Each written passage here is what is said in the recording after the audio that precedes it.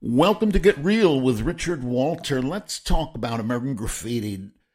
Not because of my own role in the history of the movie, but you might know a little bit about that, and I'll tell you just a little bit about it, but that's not why I want to talk about it today. I want to talk about it because I want to talk about the handling of the protagonist, in particular the collective protagonist. You look at the great classics of dramatic literature, the Greeks, Oedipus Rex, Oedipus the King, Agamemnon, Medea, Shakespeare, Hamlet, Macbeth, Richard III, and so on. It's one name is the actual title of the whole play, and you really appear to need a focused, singular protagonist if you're going to write a really well-shaped and memorable dramatic narrative. Now, it can be more than just one. There's Romeo and Juliet. That's not such a bad play. There's Bonnie and Clyde. That's a good movie. Thelma and Louise is a really fine movie, isn't it? Didn't Kelly Corey win the Oscar for that? I think her first time out. God bless her. But the bigger, the wider the focus upon the central character, the protagonist, the more truly central characters there are, the harder it is to sustain a really good story. A worthy, well-constructed narrative. I know The Big Chill, much admired in many circles. There was much I liked about the picture, but essentially I think it suffered from what I'm talking about, which is it just focused on too many people. It would have been a finer film if it had focused upon maybe the couple, Kevin Kline, and was it Glenn Close?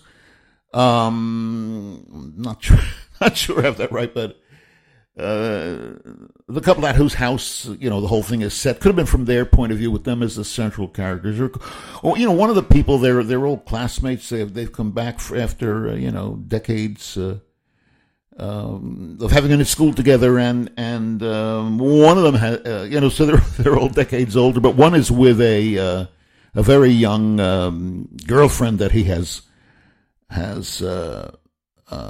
brought with him. It could have been from her point of view. Larry Kasdan, who wrote and directed the movie,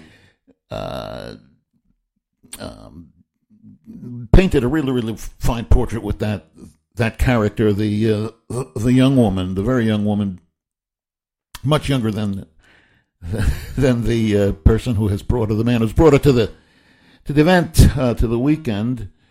And she kind of represents the change that's happened, the way, her personality is and what she's interested in, the culture she grew up in and so on, how different it is from that of the rest of that group, which of course makes them mortal and age and so on. And it would have been great if it had been from her point of view, for example, from anybody's point of view, but instead, Kasdan, unfortunately, I think he's a really good artist.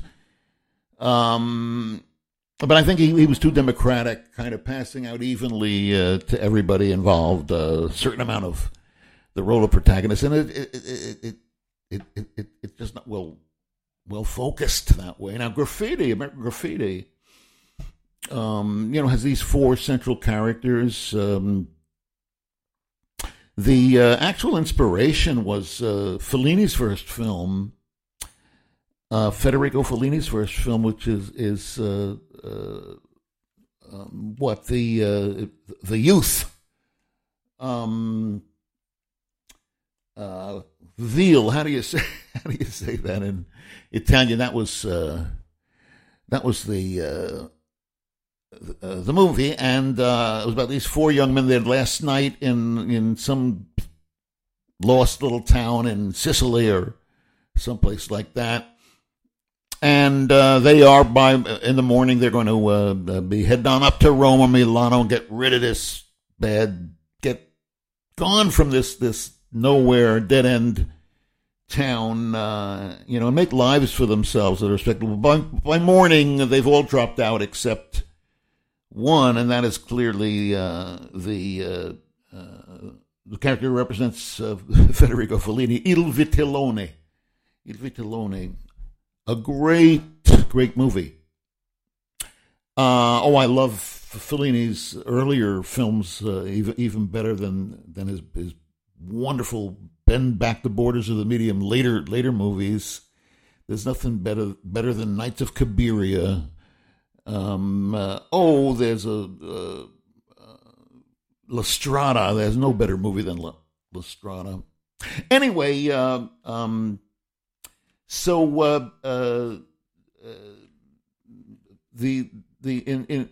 Vitellone, only one character gets away, and that's clearly the Fellini character represents Fellini, and in Graffiti, only one character, the Richard Dreyfuss character, who clearly represents the voice of the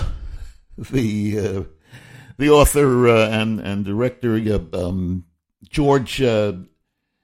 Of course, directed the movie. He also has half the writing credit, and the first half he's in first position, and gets 50%. The other two writers, Willard Huyck and Gloria Katz, rest her soul, she passed on a few years ago. Bright, funny woman.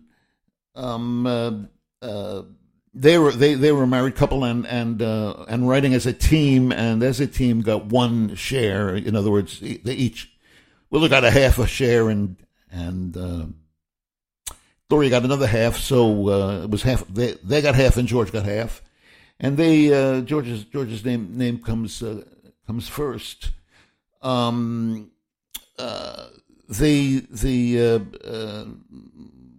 The fact is, it's clear, even though there are these important characters who get a lot of attention in the narrative, by the end of the movie, it's clear that it's the Richard Dreyfuss role. That's the protagonist, and it just works much better. I think it's why it's a better film than Big Chill. Yeah, now how come I wrote the first draft and the second draft of the film? He had wanted Willard and Gloria. We were all classmates at USC, except for Gloria, who was going cross town at UCLA, but dating Willard, and eventually marrying him, becoming his creative partner and then his life partner. But we that's how we knew George, and George had really wanted to work with them. He'd worked with Willard, I think, in the past. I thought Willard was just about the best of the talents back there. His student film, to this day, it's called Down These Mean Streets. It's one of the best movies I ever saw. I don't mean student movies. I mean movies. It's a short movie, but wow, it is really, really well done. Another time, maybe we can talk about it in a podcast. But they weren't available. Willard and Gloria weren't available, and so George asked the producer Gary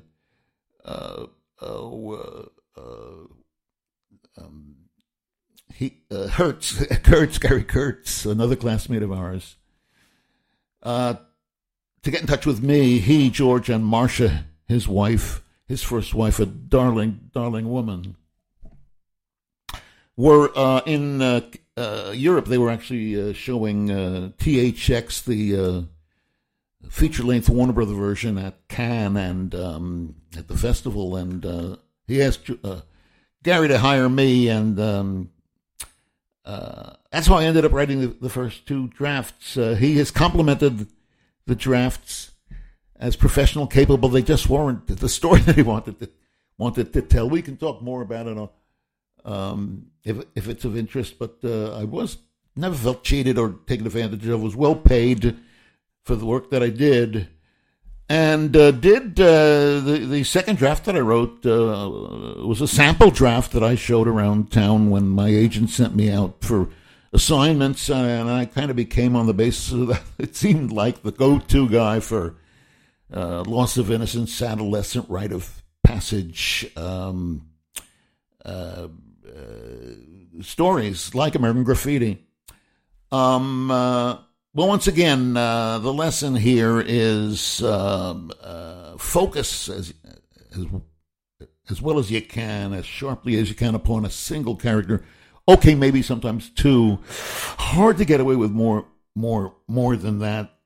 But generally speaking, the sharper the focus, the singularity of the protagonist, however heightened that is, so heightened also is the quality and the creative quality of the movie, and also the box office. Thanks for listening to Get Real with Richard Walter. Please subscribe on Substack and Medium, and do share these episodes with pals on social media.